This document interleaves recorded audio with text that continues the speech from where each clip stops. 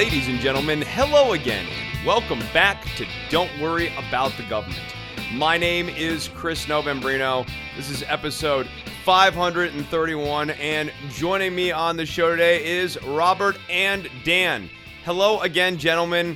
Dan, you say something so that you both don't step on each other at the same time. How you doing, Chris? Fantastic. I appreciate both of you extending those warm wishes to me. Robert, how are you doing? I'm good, Chris. Thanks for having me on. Oh, yeah, no. Glad to have you guys back on the show again. Bruce Carlson, a fan of both y'all's work on the show here. That's high praise. I really like That's cool. That's cool, right? Yeah. No, he and I were chatting about doing a little bit of collabo work here this month, and he mentioned that he enjoyed both y'all's work. So I want to publicly acknowledge y'all and say, keep up the good work. Yeah, that's great to hear. I've always really respected his work. Oh, that's nice. That's nice. I guess here, let's fire it off with this real quickly. Someone wrote into the show this week, and we went back and forth multiple times, and I think you guys got to see a little bit of the exchange, but to sort of like shorthand it, where we're currently at in the exchange, I kind of want to get y'all's opinion in, which is I'm at an impasse with this listener over the importance or lack thereof when it comes to polling with regards to strong support versus regular support. So like, you know how they'll conduct polls and they'll give you 4 responses: support, strongly support, oppose, strongly oppose, right? This person I am going back and forth with, where it seems to really be the crux of our argument and like the debate, everything else aside, is this person puts a particular weight on the idea that strong support when you give a polling response is somehow meaningfully more relevant than regular support. What do you guys think about that? It would depend. I mean, the questions can be so easily framed to be persuasive. The people who are likely to take the time to respond to a survey are probably more likely to strongly have opinions than people who are more in the middle. Like there's a lot there, and I don't have a strong opinion about it. They can be a little bit of a blunt instrument, but I mean, most of these surveys usually have a no opinion or a neutral standing, and so I mean, for somebody to put themselves on one side or the other of a line is meaningful. A lot of people don't like to think of themselves as extremists, so like a lot of times they may temper how strongly they feel about something to not seem like they're like a crazy outlier. But I mean, making the decision to fall down on one side or the other of a line is still meaningful. Yeah. For me, it's the clear point of delineation is support, oppose. That how strongly you support or oppose something is sort of really not all that relevant. Some of the examples we were talking about is like gun control or the infrastructure bill.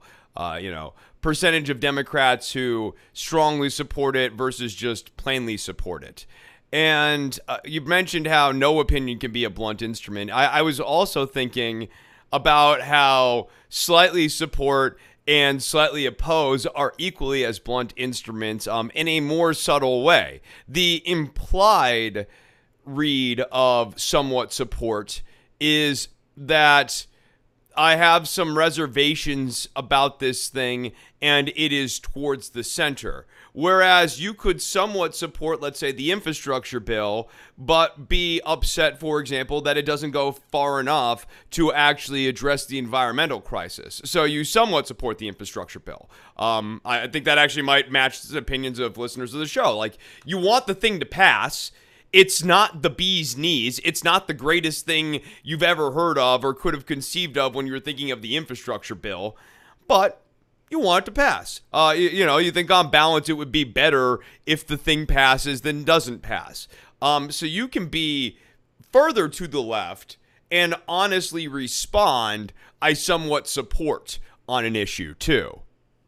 To be clear, I thought I was stating that polls in general were a blunt instrument, where like when you're breaking something to a multiple choice question, like there aren't five opinions or five perspectives that neatly fit into each of these categories. So like people like they're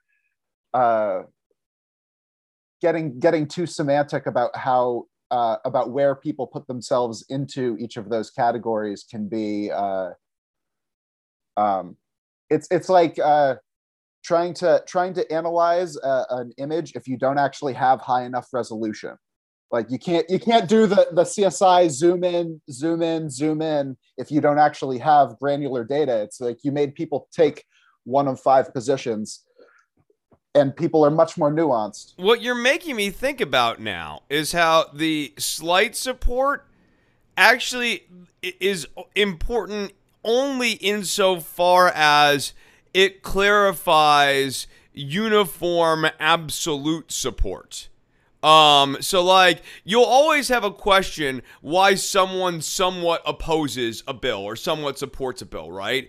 But the reason those categories are useful is as clarifiers for the things that are like in Rumsfeld, rest in peace, big guy terms, like the known knowns that we know that strong oppose is no matter fucking what, I am never going to support the infrastructure bill because Joe Biden is trying to pass the infrastructure bill. I don't want it. I don't like it.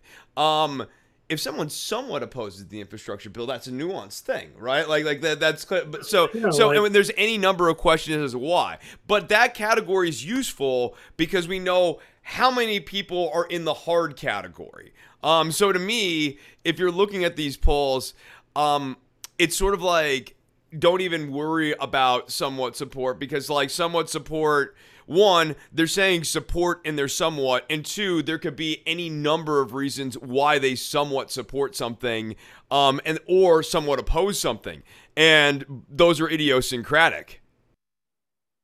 Yeah, but and then on the other hand, the strong support might be your wedge issue people or your culture war people, and those are the people who you're never. It's not worth it to go after those people and try to like affect their opinion in any way. Or ditto with like strong oppose. Yeah, like that's what I'm saying. Like the strong categories are actually they're useful and they're really the only ones you should focus on in the sense of like just count the rest as support because that's what they're saying. The strong oppose tells you how many people you're never going to get. The strong support is how many people who are basically not going to be talked off of this rock. And that's there you go.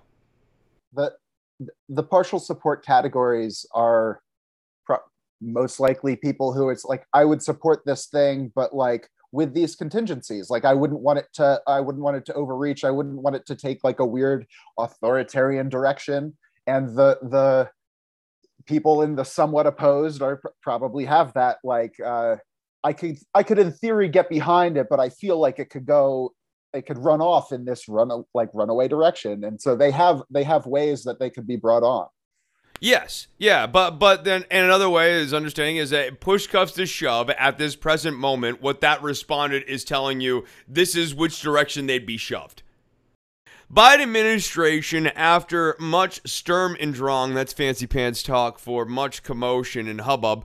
The Biden administration extended the freeze on the federal student loan payments program through January of 2022, which would make a full 1-year extension now on student loan payments. Pandemic relief, which suspends monthly loan payments and interest for 42 million Americans, have been set to expire at the end of September.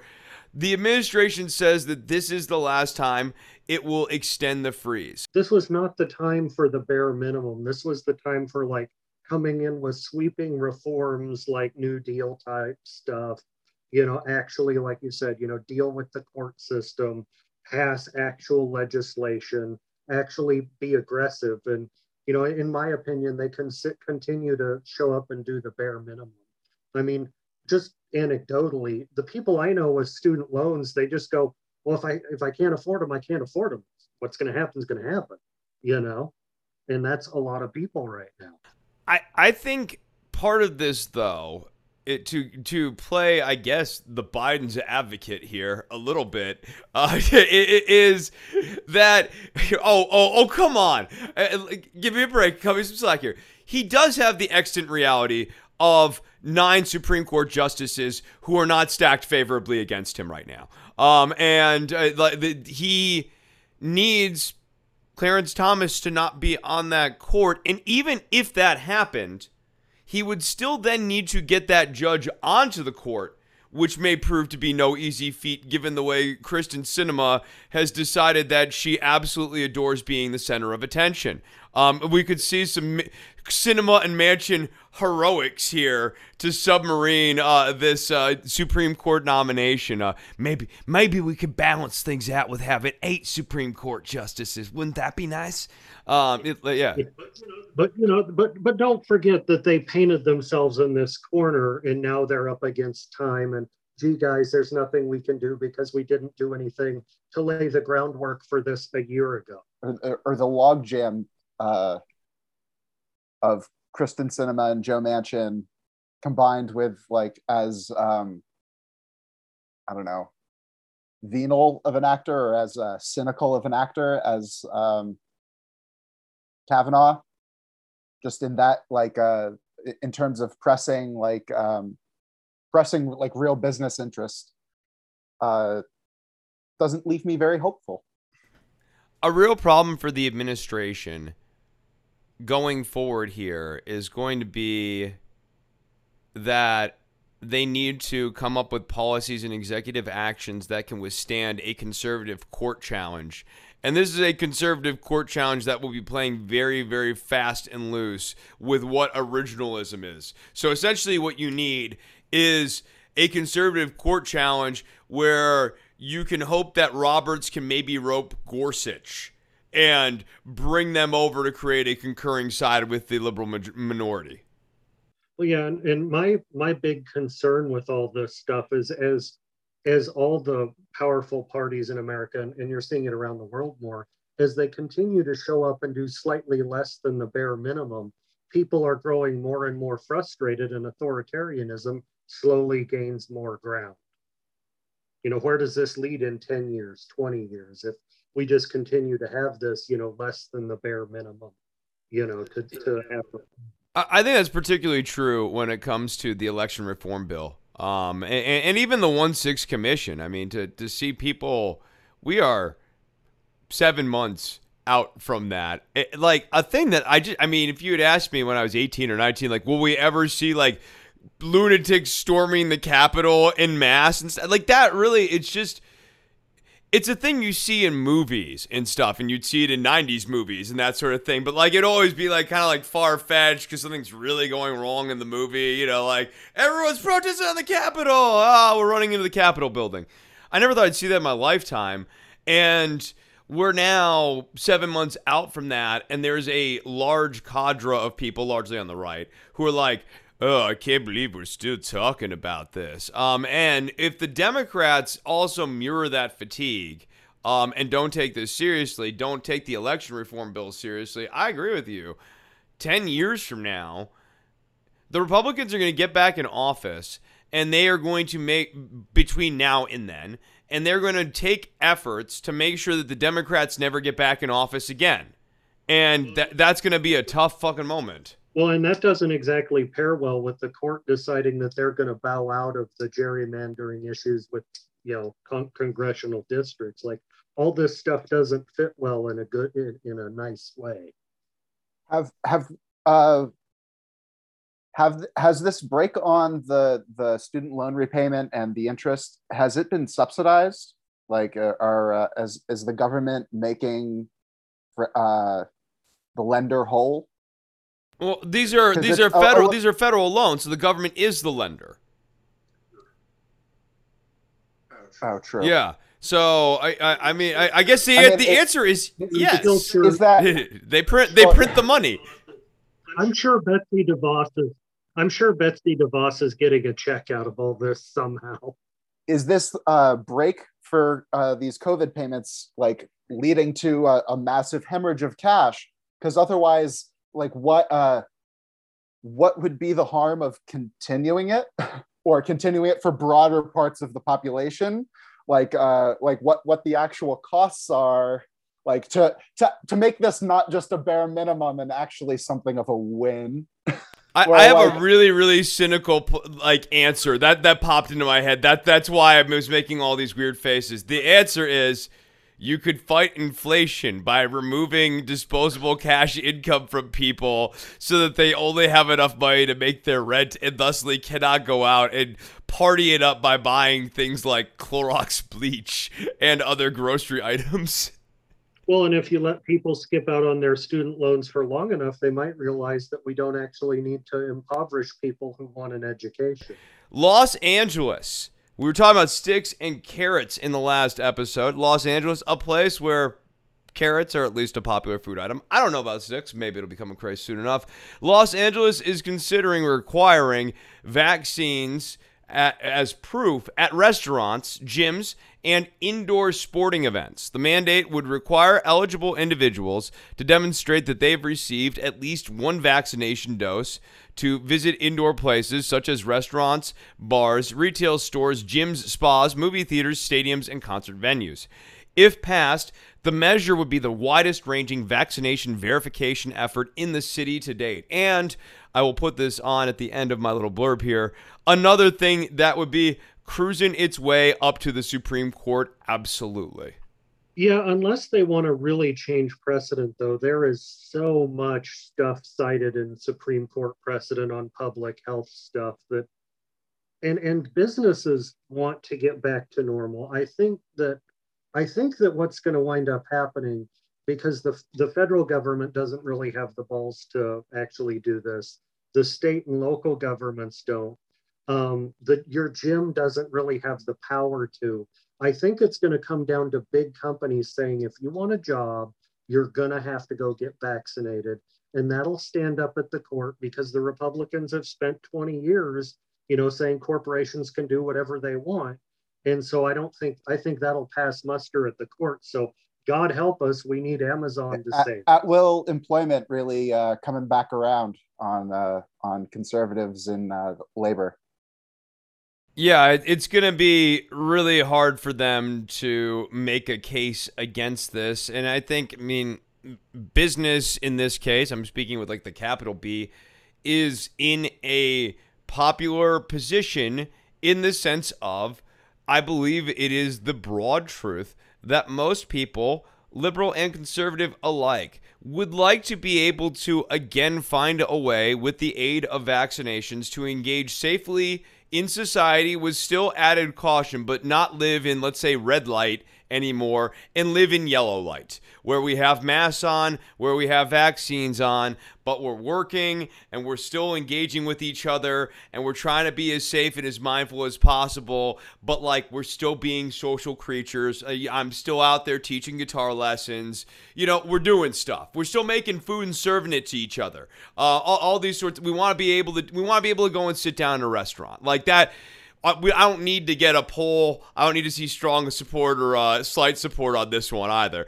I've got a real good sense that most people want to be able to do this stuff in some way, even if it is in a limited way. And I think, broadly speaking, yes, there are people who are going to be unhappy a little bit that there are limits, but they would prefer limits than nothing.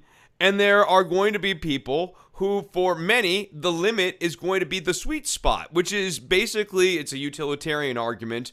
And like, in this sense, utility, it's populist. This is actually a populist argument. You're doing what would generally broadly make people feel good.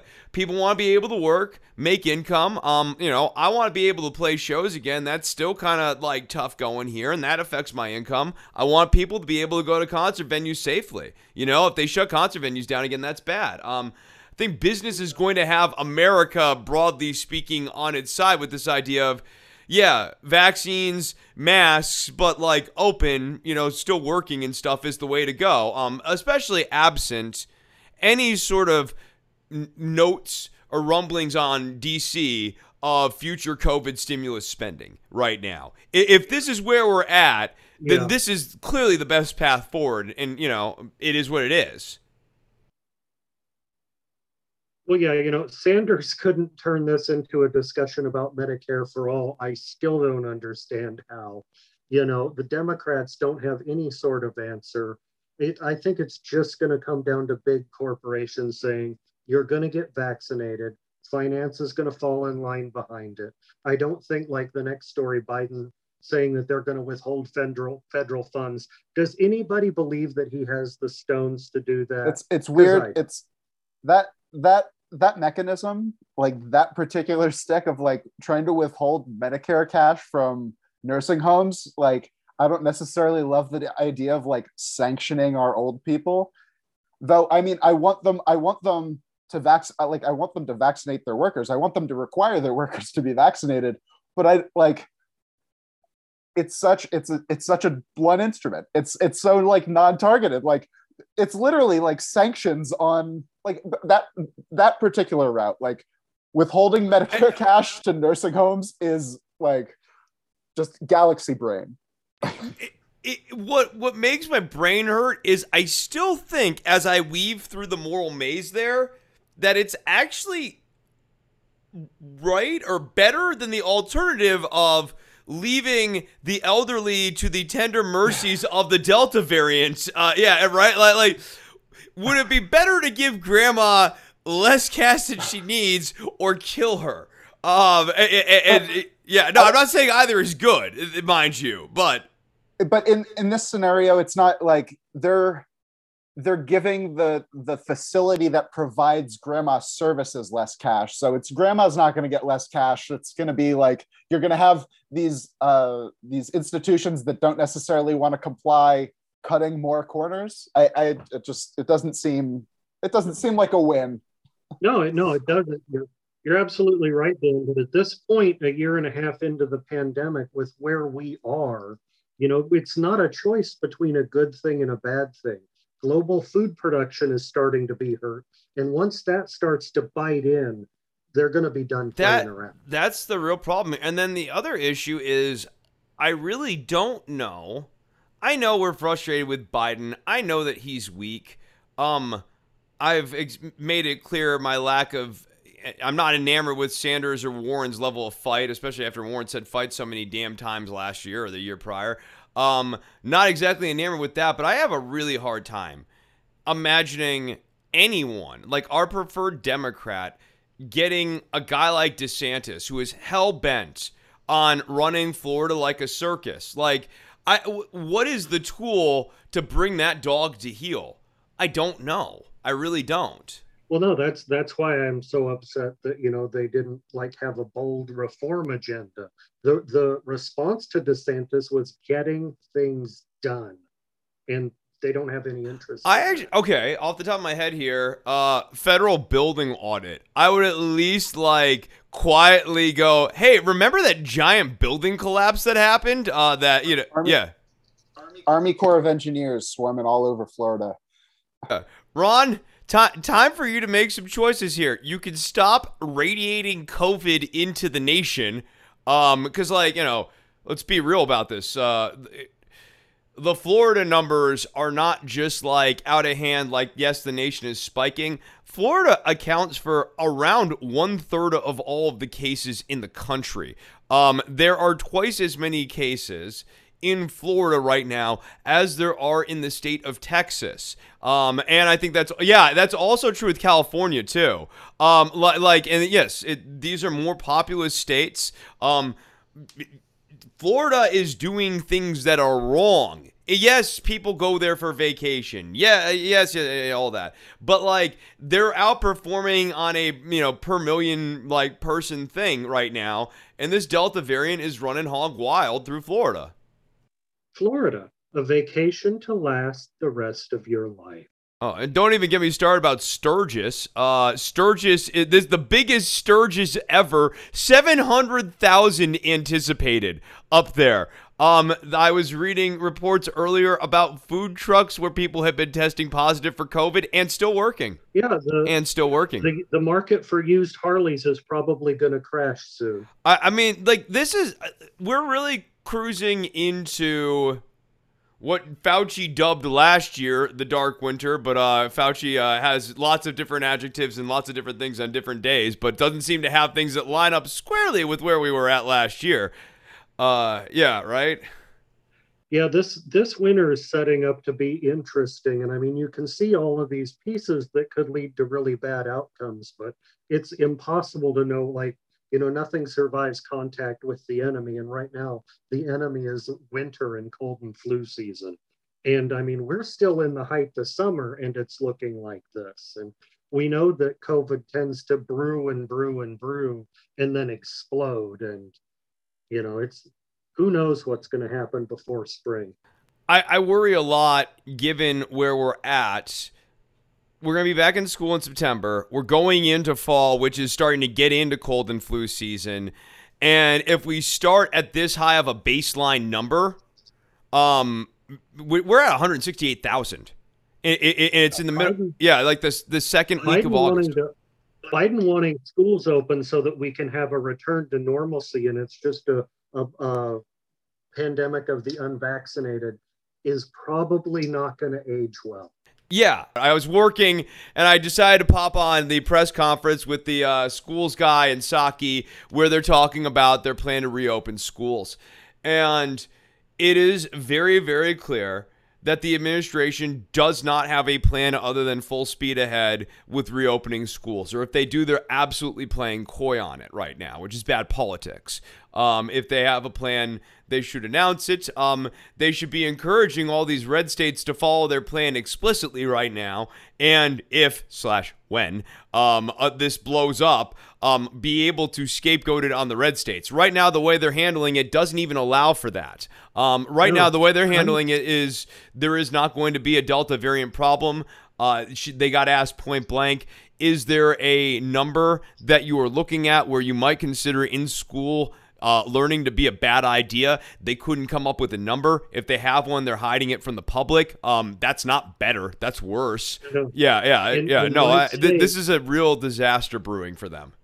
Yeah, in my state, the Democratic governor has just abdicated her responsibility and has just pushed that decision to the counties, which does no one any good because, I mean, counties are even smaller. California here, with Gavin Newsom embroiled in the recall campaign, has done the same thing and kicked it down. Which California, I mean,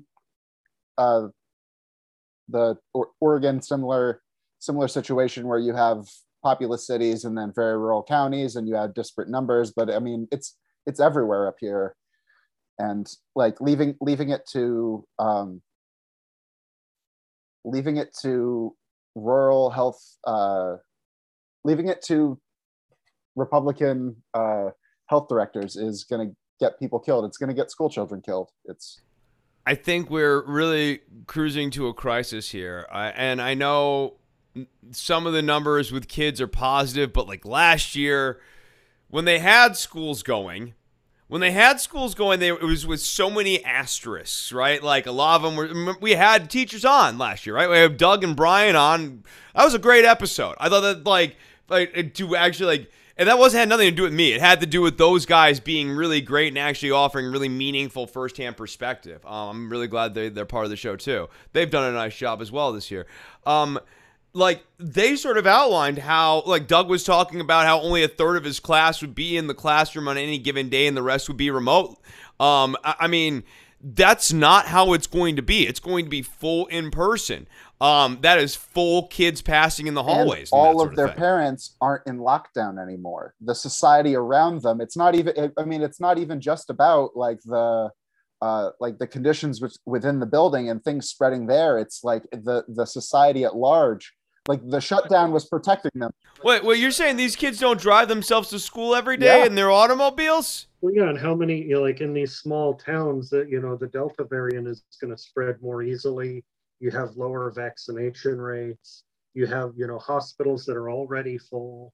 I'm seeing what I saw last winter, which is, ambulances in the middle of the night heading from rural communities to bigger communities. And from what I understand from some people who are in medicine, is those are patients being transferred. That they do that mostly at night. So we're already seeing all of these pieces in place, and there's just no willpower left to deal with it. All right, it is Cuomo time, and that is my favorite time on the show here. I love Cuomo time.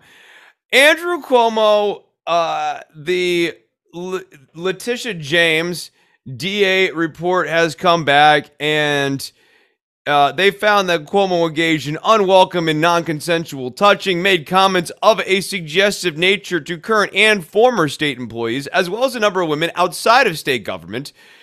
And at this point now, at long last, Joe Biden and many numbers, the entire New York Democratic congressional delegation have called on Cuomo to resign.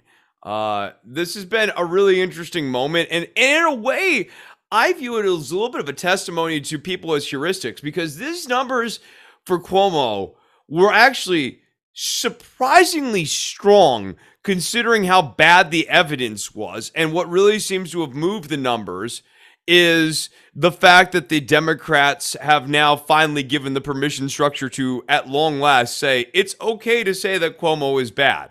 Now, the polls say 70% say that Cuomo should resign, 88% of Republicans, 57% of Democrats, still kind of low, 76% of independents, 73% of men, 67% of women. It's interesting. I mean, you still have 36% of Democrats in the state saying that Cuomo should hang in there. Would love to hear from them, like have them on a show, not any of this show, but like any show, and hear like, what is it that Cuomo's doing that's it makes this okay? I get the impression that someone in a smoke-filled room went, "Hey guys, if we don't turn around on this, Rapey McForehead is going to get reelected." Yeah, I mean, I'm. It's a good thing. It's a good thing that like you don't have a New York state delegation split on this. I mean, it's good to have a unified front, like on a justifiably like correct position. I wish they'd gotten there sooner. This gets to another thing that's really interesting to me about these polls. So, like, obviously, the top line about Cuomo should he resign, like, yes, we've been saying that for months. This is really interesting because once I see some evidence for people as heuristics, but I also see some fairly strong evidence here for the backfire effect being like kind of real. That once you have made emotional stakes in a position, it is very hard, sometimes impossible, to back off of that position, even when it is demonstrated to be wrong. And we so often think that that is exclusive to Republicans, but it's not. And this is a really good example of like how Democrats, even after leadership coming all the way from the federal top, but also at your congressional level, is like, no, we're moving on. They're like, well, yeah, but I made up my mind on this. I had a say on this, and I made a vote. Yeah, if there's one thing people like less than being wrong, it's talking about it. No, like people like to be quietly wrong, and I'm fine with that so long as they don't inflict their wrongness on others. But so often that seems to not be the case. Well, the frustrating thing is they've really, I mean, waiting so long, they've in a lot of ways ceded some of their high ground against the Trumpism, Republicans in the next election, because even turning around now doesn't change the fact that there's, lots of sound bites out there of Democrats defending Cuomo that are going to be used in attack ads because the Republicans know how to make an attack ad. Yeah, I mean, they should have cut bait on Cuomo months ago at this point. They, because this was always where this was going to go, and to me, I think like the most likely outcome is what's happening right now. Cuomo, the report comes back, it's really bad. Cuomo, despite how bad the report is, much like Trump, is not going to resign and is going to use all of his political leverage possible to make the most out of this. Chris Cuomo should not be on television anymore, providing cover for his brother. He has completely destroyed his credibility. Here's to hoping CNN gives him the shove. Him and Jim Acosta. Jim Acosta, like, look, for as strongly as I have gone after Ron DeSantis on this show, and if anyone thinks I've been kid-loving Ron DeSantis, I do not know what show you have been listening to. I thought Acosta's line of, can we call this the DeSantis variant, to be absolutely asinine. It's a global variant. It's ridiculous. It's gratuitously political.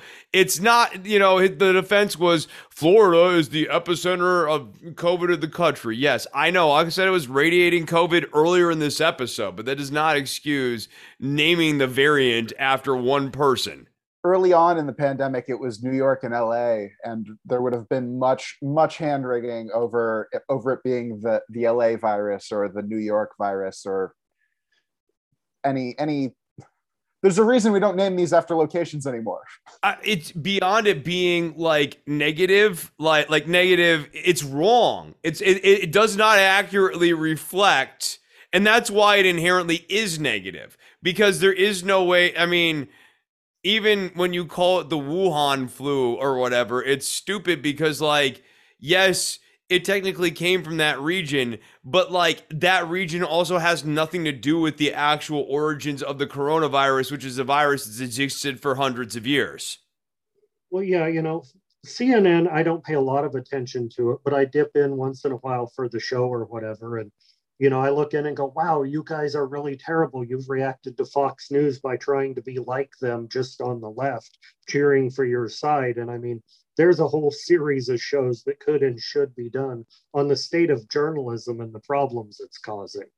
Yeah, I think this is a fair point, too. CNN is essentially cheering for the Democratic Party, but because they are still trying to position themselves as center, unlike MSNBC, which is sort of like cheers for the Democratic Party, like CNN, on balance, has people on their network that pulls the Democratic Party to the right slightly. It's essentially like the network for Joe Biden to watch when he feels like MSNBC is giving him too much heat. Like a live cam going to like a split screen where what's Trump watching on one side and what's Biden watching on the other, and just like a live view of that. CNN, the most viewed news network in Delaware. Next, this is an important topic. So a third police officer who responded to the U.S. Capitol insurrection has died from suicide, according to the Metropolitan Police Department. Like, they are getting hit really hard by this. And this is a thing with these suicides of officers who responded this day that essentially keeps the tragedy fresh, raw, and real for the entire police department. Officer Gunther Hashida was found dead in his residence on Thursday, July 29th. Lord knows what he heard that day during that attack. This is the third known suicide of an officer who responded to the Capitol riots. And this is the second known suicide by a DC police officer specifically. That I want to say more as the backdrop for what happened this week in our next big topic. We ended the last episode where I did a brief recap of the importance of the Flight 93 election essay by Michael Anton that was published at the Claremont Institute briefly prior to the election under a pseudo-Roman alias. And that has been a forerunner for an increased amount of intellectual ink being shed by the right around revolution, nationalism, the need to take control of the cockpit. Just this last week, Christopher Roach, I don't want to say like a more normal conservative or whatever, but like, not Alex Jones. The Salazar option. To survive today's leftist threat, we need to be committed to acquiring and using power in service of a counter-revolution. Roger Kimball, who was like once a bow-tie dweeb. At some point, there will be a revolt. The longer this arbitrary insanity persists, the more violent the reaction will be. July 31st, 2021. The most cheerful headline I have seen in weeks was on Glenn Reynolds' New York Post column, "No, Karen, we're not masking again." I hope he is right. I do wonder, though. I have no doubt that the second part of this headline, a winning GOP message for 2022 and beyond, is correct. It's at least correct if it was expressed as conditional. It would be a winning strategy if it were adopted. As Reynolds notes, there's a great deal of pent-up frustration and resentment over the inconvenience, loss of freedom, and the general climate of pestering that the government's pandemic response has led to. Yeah, these guys continue to seed the wind, to quote Brett Kavanaugh, a little reference from his confirmation hearings, for this idea that it might be okay, to maybe do a little, revolty-wolty. And they know what they're doing because there was one just 7 months ago. 8 months ago now? Yeah, about 8 months ago now. So this week, Tucker Carlson, one of the highest rated cable news hosts in television, went to Hungary. And platform is the wrong term. We'll talk about platforming more here. I guess they sort of did like a joint venture, it maybe be the best way of putting it, where Tucker Carlson had on the president of Hungary, who was embroiled in a tough reelect campaign. I guess you could say he's platforming him, and proceeded to applaud Viktor Orban, and say that this guy is essentially governing his country the right way. And his version of the right way, just to read a little bit here, Viktor Orban has placed restrictions on press freedoms. He has opposed immigration and unfettered trade. He has had outspoken advocacy for traditional family values and ethno-nationalist politics that push back against academia and internationalists. So he's went after more than 300 different journalists as well, and lawyers and businessmen who aren't allied with his political party. And he's also accused of using Pegasus spyware, which he purchased from the Israeli government, to tap the phones to mine all of this personal data. He's using the power of government in a really, really malicious way.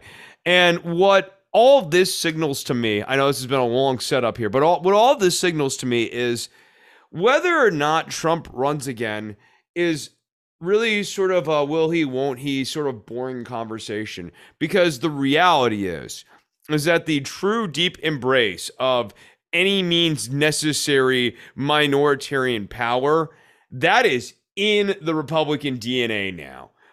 Cheat to win, if you got it, but above all else, don't lose. If you must win, or if you must cheat. I mean, I think there's nothing new under the sun there. I mean, in the previous generation, it was William F. Buckley writing about Pinochet and Franco.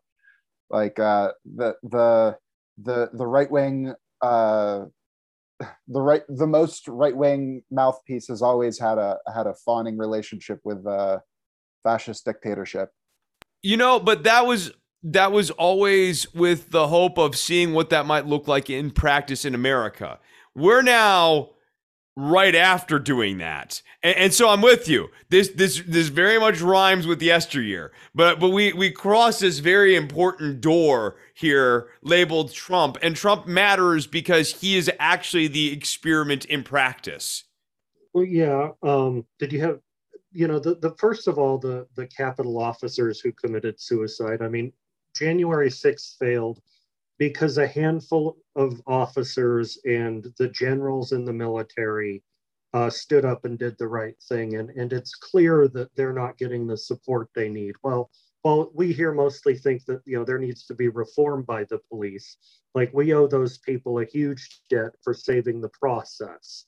And it's obvious they're not getting any support. Yeah, let's just call it what it is. That was absolute police heroism. Like because they could have let that spill into actual carnage of lawmakers and everything like that. And look, we get frustrated with all of them, but the idea that you let the Looney Tunes go and maybe kill AOC or Ilhan Omar or, pluck off Nancy Pelosi or something like that, all very likely targets with that crowd. Yeah, that is all but for the hard work of the officers there on the site that day. Yeah, the officers there were generals who made speeches beforehand, making it clear that they were going to defend the constitutional process. Like, and we are in debt to those people.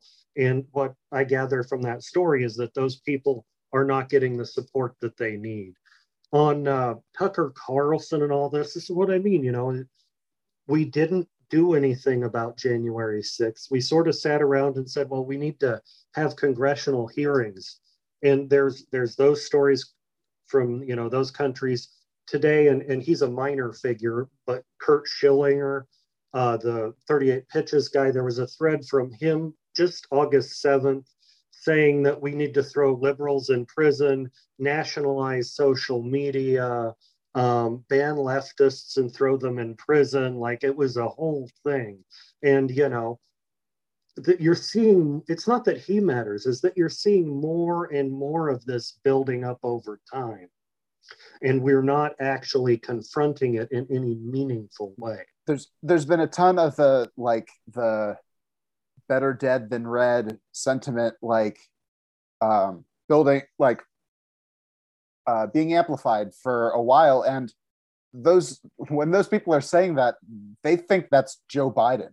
Like, that's how out of actual perspective that targeting is. Like, it's Nancy Pelosi and the radical left.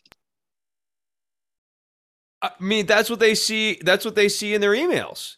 That's. I mean, the other thing, I think people maybe want this to not be happening, but it is, and Joe Biden's one of them. But I mean, there are a lot of people closer to our political valence who I think want this to be less of a thing than it clearly is. But all the messaging, right down to don't have it on the slate, don't want to even talk about it. But Kevin McCarthy saying it's going to be hard to resist hitting Nancy Pelosi with the gavel, even as a joke, and not backing away from that immediately. Again, in the context of the current climate that they're in, these guys work together. When he is saying that, it is sending a message way out there that, yeah, I'll be upset if there is political violence against the Democrats, but don't necessarily count on me to do much about it going forward. What would my response really be?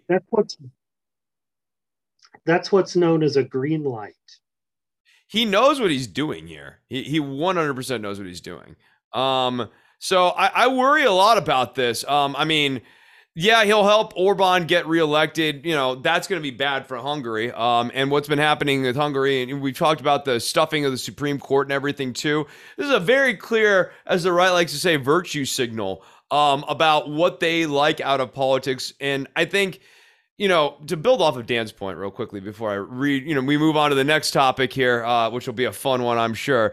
Real quickly, I think what you're dead on the money with, Dan, is that the right, this is such a clear transition because they have made it expressly clear that they view non-majoritarian instruments within the Republican system of government to be perhaps the most valid. That the non-majoritarian instruments are what legitimize the majoritarian instruments. What I mean by this in practice is that, okay, yes, they have voting, but it's the filibuster that makes sure that the votes are really legitimate. And then if you remove the filibuster, you'd have this, the majority steamrolling things. It's thanks to these cooling plate mechanisms, this legitimizes the whole process. The Republicans fetishize this because they have a hard time winning when it comes to popular votes.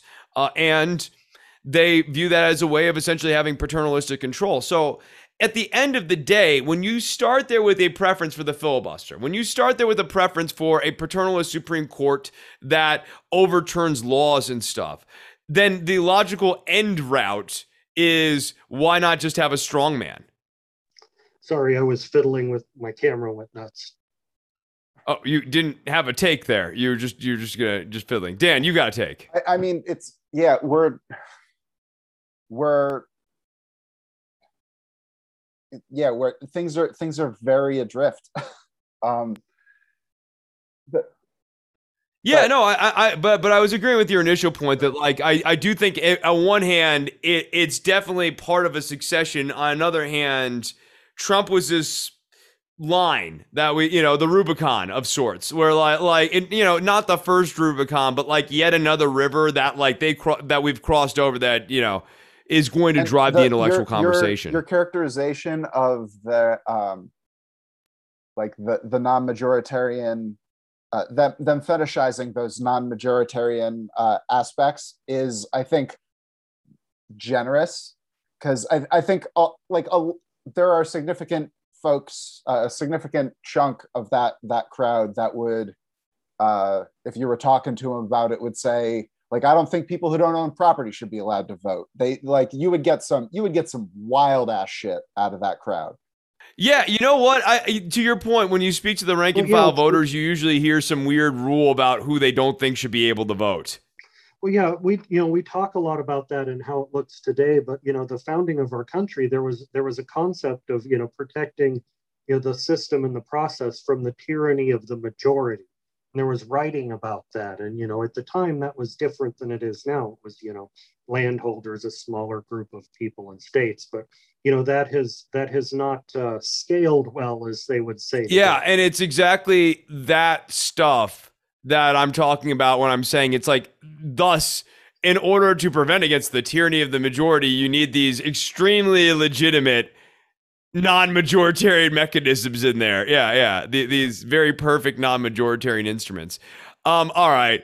Speaking, I guess, sort of that, it's not the perfect transition, but it is a transition that we got. Nina Turner ran for Congress. She did not win in her primary against Shontel Brown. Ali Mutnick over at Politico, who I read, it's not because I agree with everything they say. They just represent an important viewpoint that you do need to represent if you're going to try to do commentary in a world that actually accounts for what do they think in D.C. What Ali Mutnick says, she's a campaign reporter. What we could take away from the Shontel Brown victory is that the Democratic establishment is popular. And in the Biden era, it really does seem like progressives have had a harder time making a case against Joe Biden. I don't really have a problem with the second part of that sentence. Like that part of the blurb is absolutely anodyne to me. The part where the Democratic establishment is popular beggars belief a little bit, especially with regards to Shontel Brown explicitly. I don't mean you can talk about the shape of the district itself. I mean, how do you look at this bizarrely shaped district and extrapolate that nationally speaking, the Democratic Party establishment is popular when this is a district that looks like it's shaped like Delaware or something? Yeah, I think it's obvious to most people that what's actually popular is not knowing when Donald Trump goes to the bathroom because he threatens nuclear war with someone. That's what's popular. And to blow that up to say that centrism is popular when most people don't vote, I think that's framing according to the outcome you'd like. I think she's definitely finding the half a bowl of shit comment a regrettable phrasing, maybe. But the profile of it as the amount of national attention that it got, the fact that Clyburn was there, like working on that while the eviction moratorium fell apart, while some other stuff fell apart. Like HR1, you could be working on HR1, but you're going after Nina Turner because she said something that you took personally. Yeah, and admitted to that, said that explicitly. I mean, again, the only reason I say it like that specifically because that is his defense of these actions. I mean, personally, I'm a little more cynical and think that it's not about his ego and that it's a little more calculating and a little bit more about power, control, and like he's not worried about some one slight. It was about nerfing Nina Turner in no small part because of the bowl of shit thing. Also because of her flirtations with the Movement for a People's Party. Doing that, she's been really trying to butter her bread on both sides. She's in the Democratic Party when she wants to be in the Democratic Party. She is trying to be outside the Democratic Party when she wants to be outside the Democratic Party. And like that's going to be really hard if you want to be the reform agent inside of the CBC, which is one of the most powerful caucuses inside of the Democratic Party. If you're going in to reform the CBC, a project that I think is good and right and I want people to undertake, you need to understand, earnestly speaking, that you are not removing the CBC from the Democratic Party. Like, you are using the CBC as a way of controlling the Democratic Party. You are joining the party to change the party. Yeah, and whether you think that's a good idea or a bad idea, you know, it's clear that the reformist wing of the everyone centered and left is just a disorganized mess at this point with no clear policy or agenda or plan or anything. And, you know, there's been a lot of talk about, you know, okay, so what do we do? What do we prioritize? How do you move forward? There's probably no route to bettering the CBC that does not involve Clyburn graciously handing over the reins, or at least somewhat begrudgingly handing over the reins, not them like you're not going to strike him down to take the reins. Like, it's like, that's not the way that it's going to work. He's too old. Like, yeah. It's like Go. You have to surround him, and then like all of a sudden Clyburn realizes like, oh man, I'm 82 and I've got no moves left. My only move now is to resign. Yeah, the move, like he has to be left with no choice but to graciously hand it over to a carefully arranged, a carefully negotiated next. Is there anyone in Democratic leadership under 70 years old? I swear to God. I mean, they'll make Hakeem Jeffries into a leadership figure here in short order, and he'll be around like 50 or something like that. But yeah, Jamie Harrison. Jamie, he is a leader. That leader is the one that needs to be in quotes. Election dynamo, Jamie Harrison. Yeah, no. So I mean, like, look, it's going to be a tough sell. And I think Turner has some things going for her, but I also think like there are other key things missing, and she wasn't necessarily the right person for the moment. And like in a weird way, like while I really reviled Chantel Brown's campaign, especially like the canned clapping. I mean, like everything about this campaign sucked ass. I did breathe a slight sigh of relief when Turner lost and it wasn't close, only because it did mean, in looking for silver linings here, that we're probably done with Turner as a candidate, which I do think is a good thing. Turner, she had ran a slightly better campaign and had been ready for this end of campaign onslaught that like was almost identical to what happened to Sanders. So like why didn't you see it come? You know what I mean? Like, it's on one hand, yes, Democrat, like establishment gonna establishment. We know this though. Like, it's not 2015. At what point do you expect Lucy to pull the football away? Right. If we get mad at, this is a great point. If we get mad at the Democratic establishment for falling for the Lucy routine, it has to also port onto our people when they do things that are like most obvious outcome in the world. Yeah, Bill Kristol and the Morning Joe crowd are going to decide that Chantel Brown's the new bee's knees and give her the star treatment. Absolutely. Bringing a ton of resources to bear at the last moment when you don't have time to respond, you don't have time to spin out. It's literally, they've done it twice now. It's going to happen again and again until it gets beaten. Until it gets beaten a couple times. Right. And there's one option, like there's a number of options, but one off the top of my head is you scorch Brown early. You make it so that the late influx of cash kind of has a Bloomberg-y effect where like it helps, but it doesn't save. But the way you do that is by scorching, because that was the problem for Bloomberg. Is that like by the time he got into the race, we had all talked about Bloomberg at least on some level, and it was like, not Bloomberg, no, like, and so when he got in, he was able to force the issue, but only to 20%. That's one move. Or you have a war chest ready so that when it goes hard at the end, you're going hard too. You almost, especially if you're running with the lead, that's the time where you really start pulling in the resources and go like, we're going to blast on that last month here. We'll be a week ahead on their final air push, and we'll go soft in like week 3 and close really hard on week 4. Yeah, all of the people who are really good at this sort of strategy stuff and aren't just partisans are cashing big checks. And guess where those big checks are?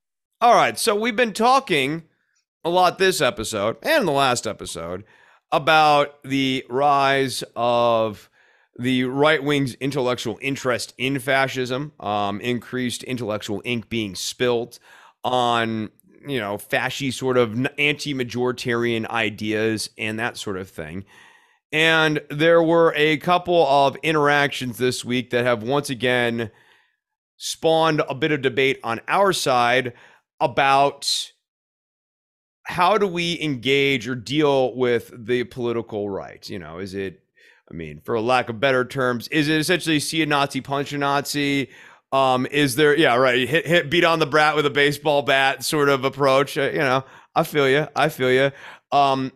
Or is it a situation wherein the ideas are like the horse is out of the barn here at this point, and the ideas have to be confronted and debated on some level, because they're not just going to die in the darkness because they now have had their president. In the last segment, we were talking about like the Rubicon-y sort of moment, and this is one of these sort of like intellectual Rubicon sort of moments where maybe we have crossed over. So that is the debate that has spawned up. Real quickly, let me get y'all's take on that. So the left is still suffering under the delusion that if they can just get through to people, they'll all become leftists, instead of encouraging right wingers to stop like creeping towards authoritarianism and return to their core values of freedom and the stuff that they care about, and have a policy debate between rational people. Like, you're not going to turn most of these people into leftists. That's not going to happen. And it is a waste of time and energy to try and do that. But you can convince them to return to what used to be conservative principles.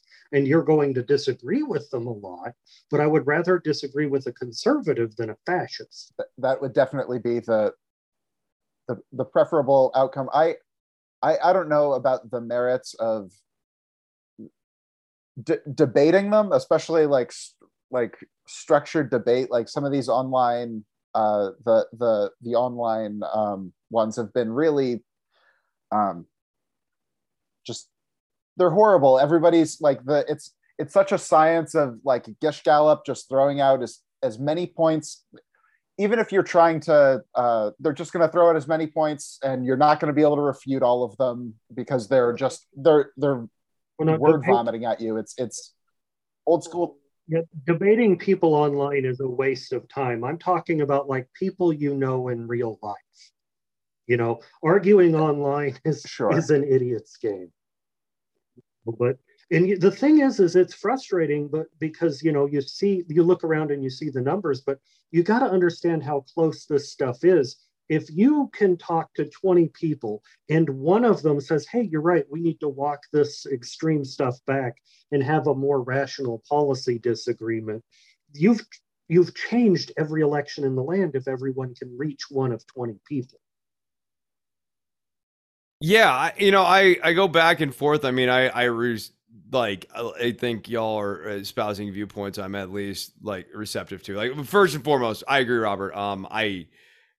Anyone who thinks if we go out and we debate these people, we will convert them to recant away from right-wing politics to, oh, how wrong I was.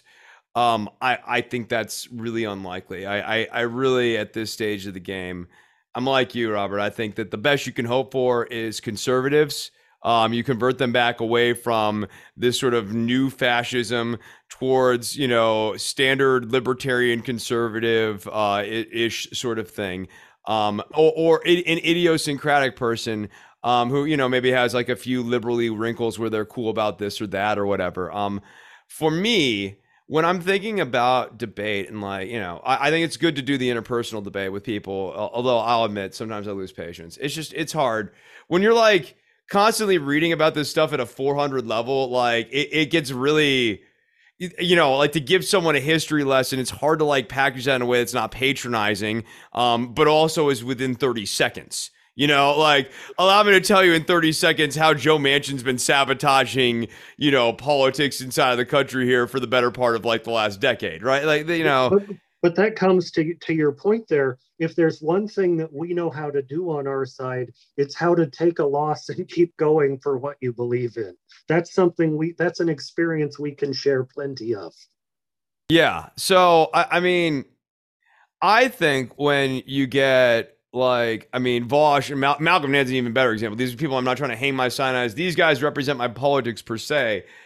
I think when these guys have a strong outing against a person like a Ben Shapiro or a person like a Charlie Kirk, and I don't think that the debate about critical race theory between Vosh and Charlie Kirk is like required watching to better understand critical race theory.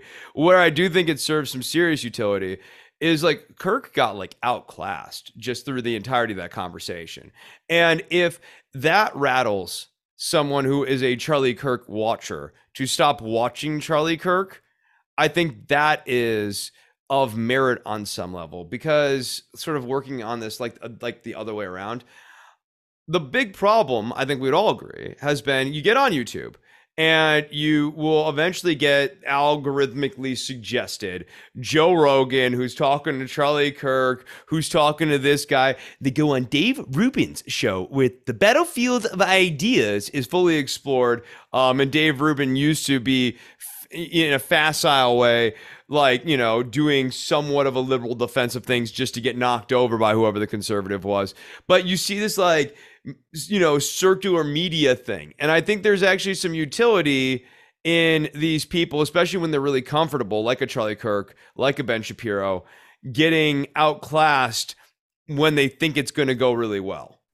I'll always take Charlie Kirk or Ben Shapiro taking an L while it's being recorded. That's always great, but it's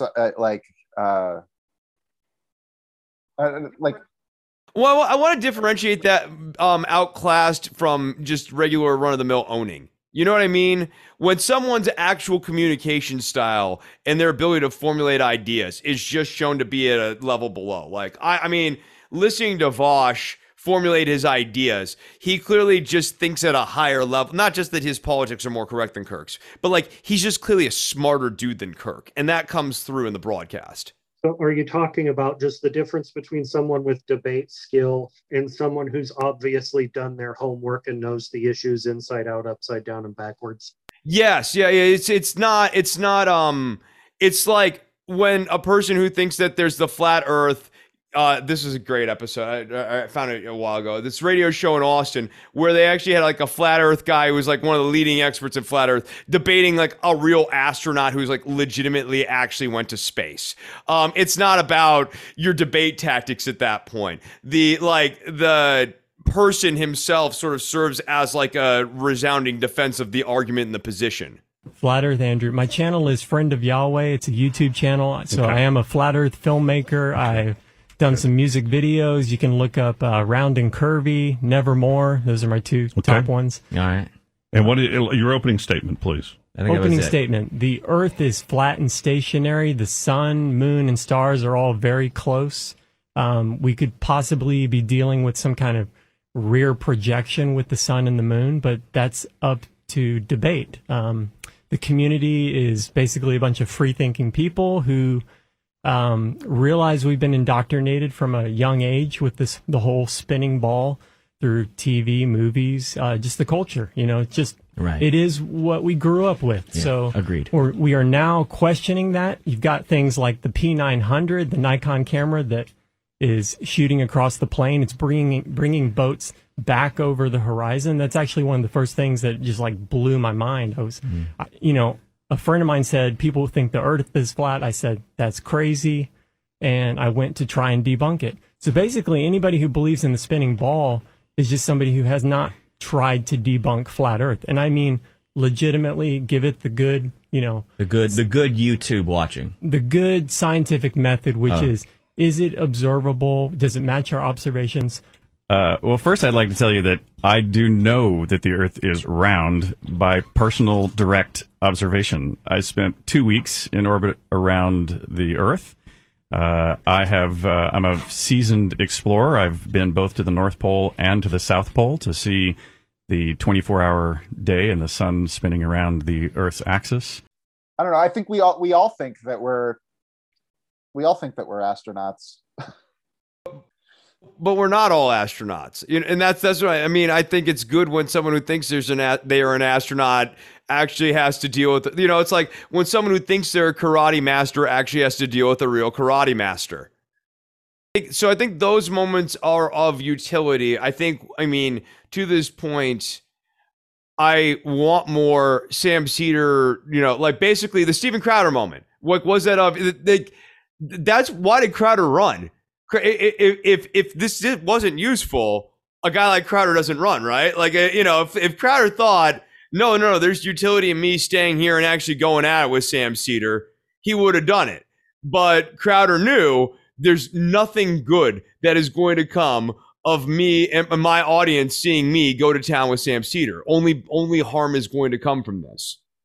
Yeah, you'll notice Ben Shapiro doesn't go on anyone else's show where his editors aren't in play.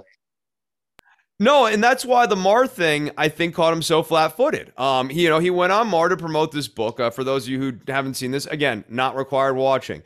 But he goes on Marr's show, definitely not required watching, to talk about this book about cancel culture. Like that the left is engaging in new it's essentially, I mean, really, Jonah Goldberg, I hope, sues Ben Shapiro because like what Ben Shapiro has just written is liberal fascism only 8 years later. A book that Goldberg's was like, no, that was a dumb book. I shouldn't have written that.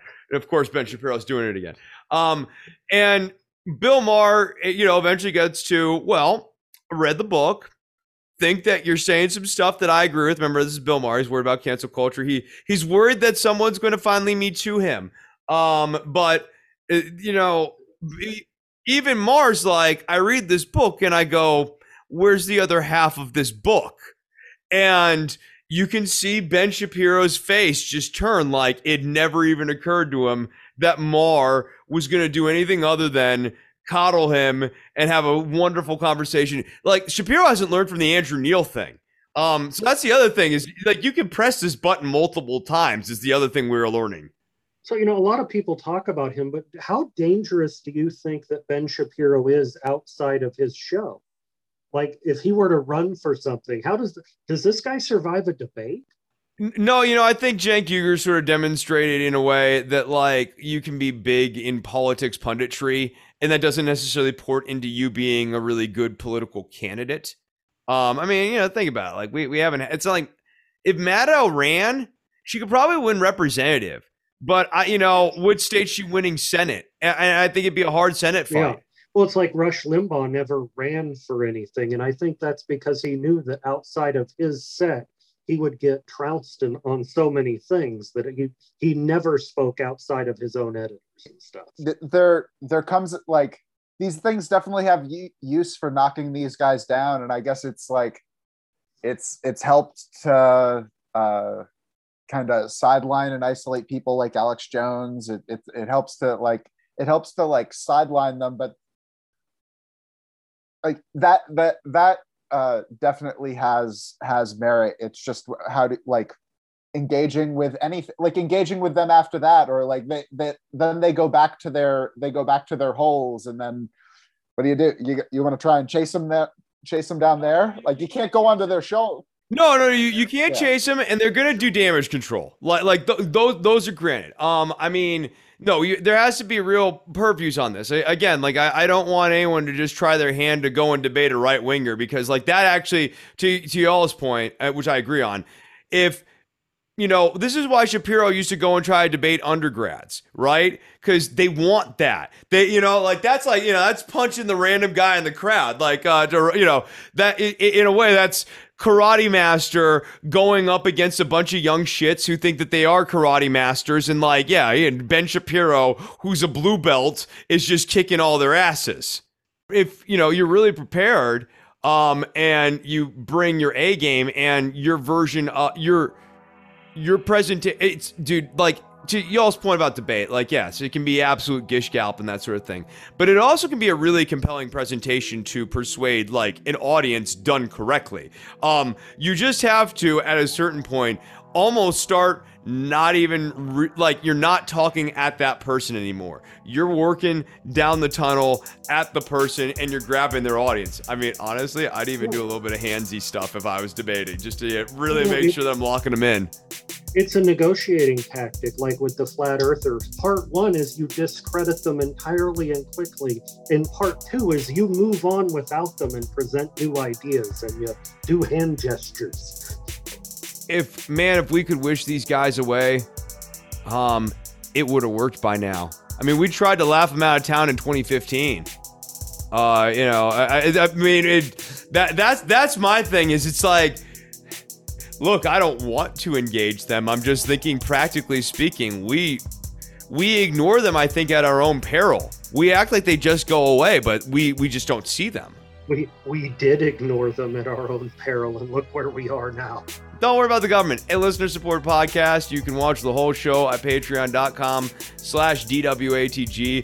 Please, please, please support the show this month, because your boy is getting annihilated when it comes to power bills. And your donations right now, I am for real. They're helping, because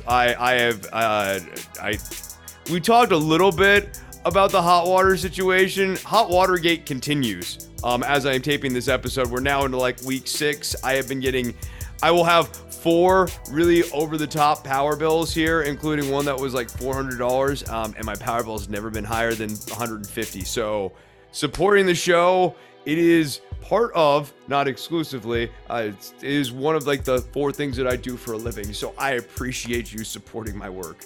I really do. Patreon.com/DWATG. You can follow the show at DWATG. We're on iTunes, Stitcher, and Spotify. So, go and check stuff out over there.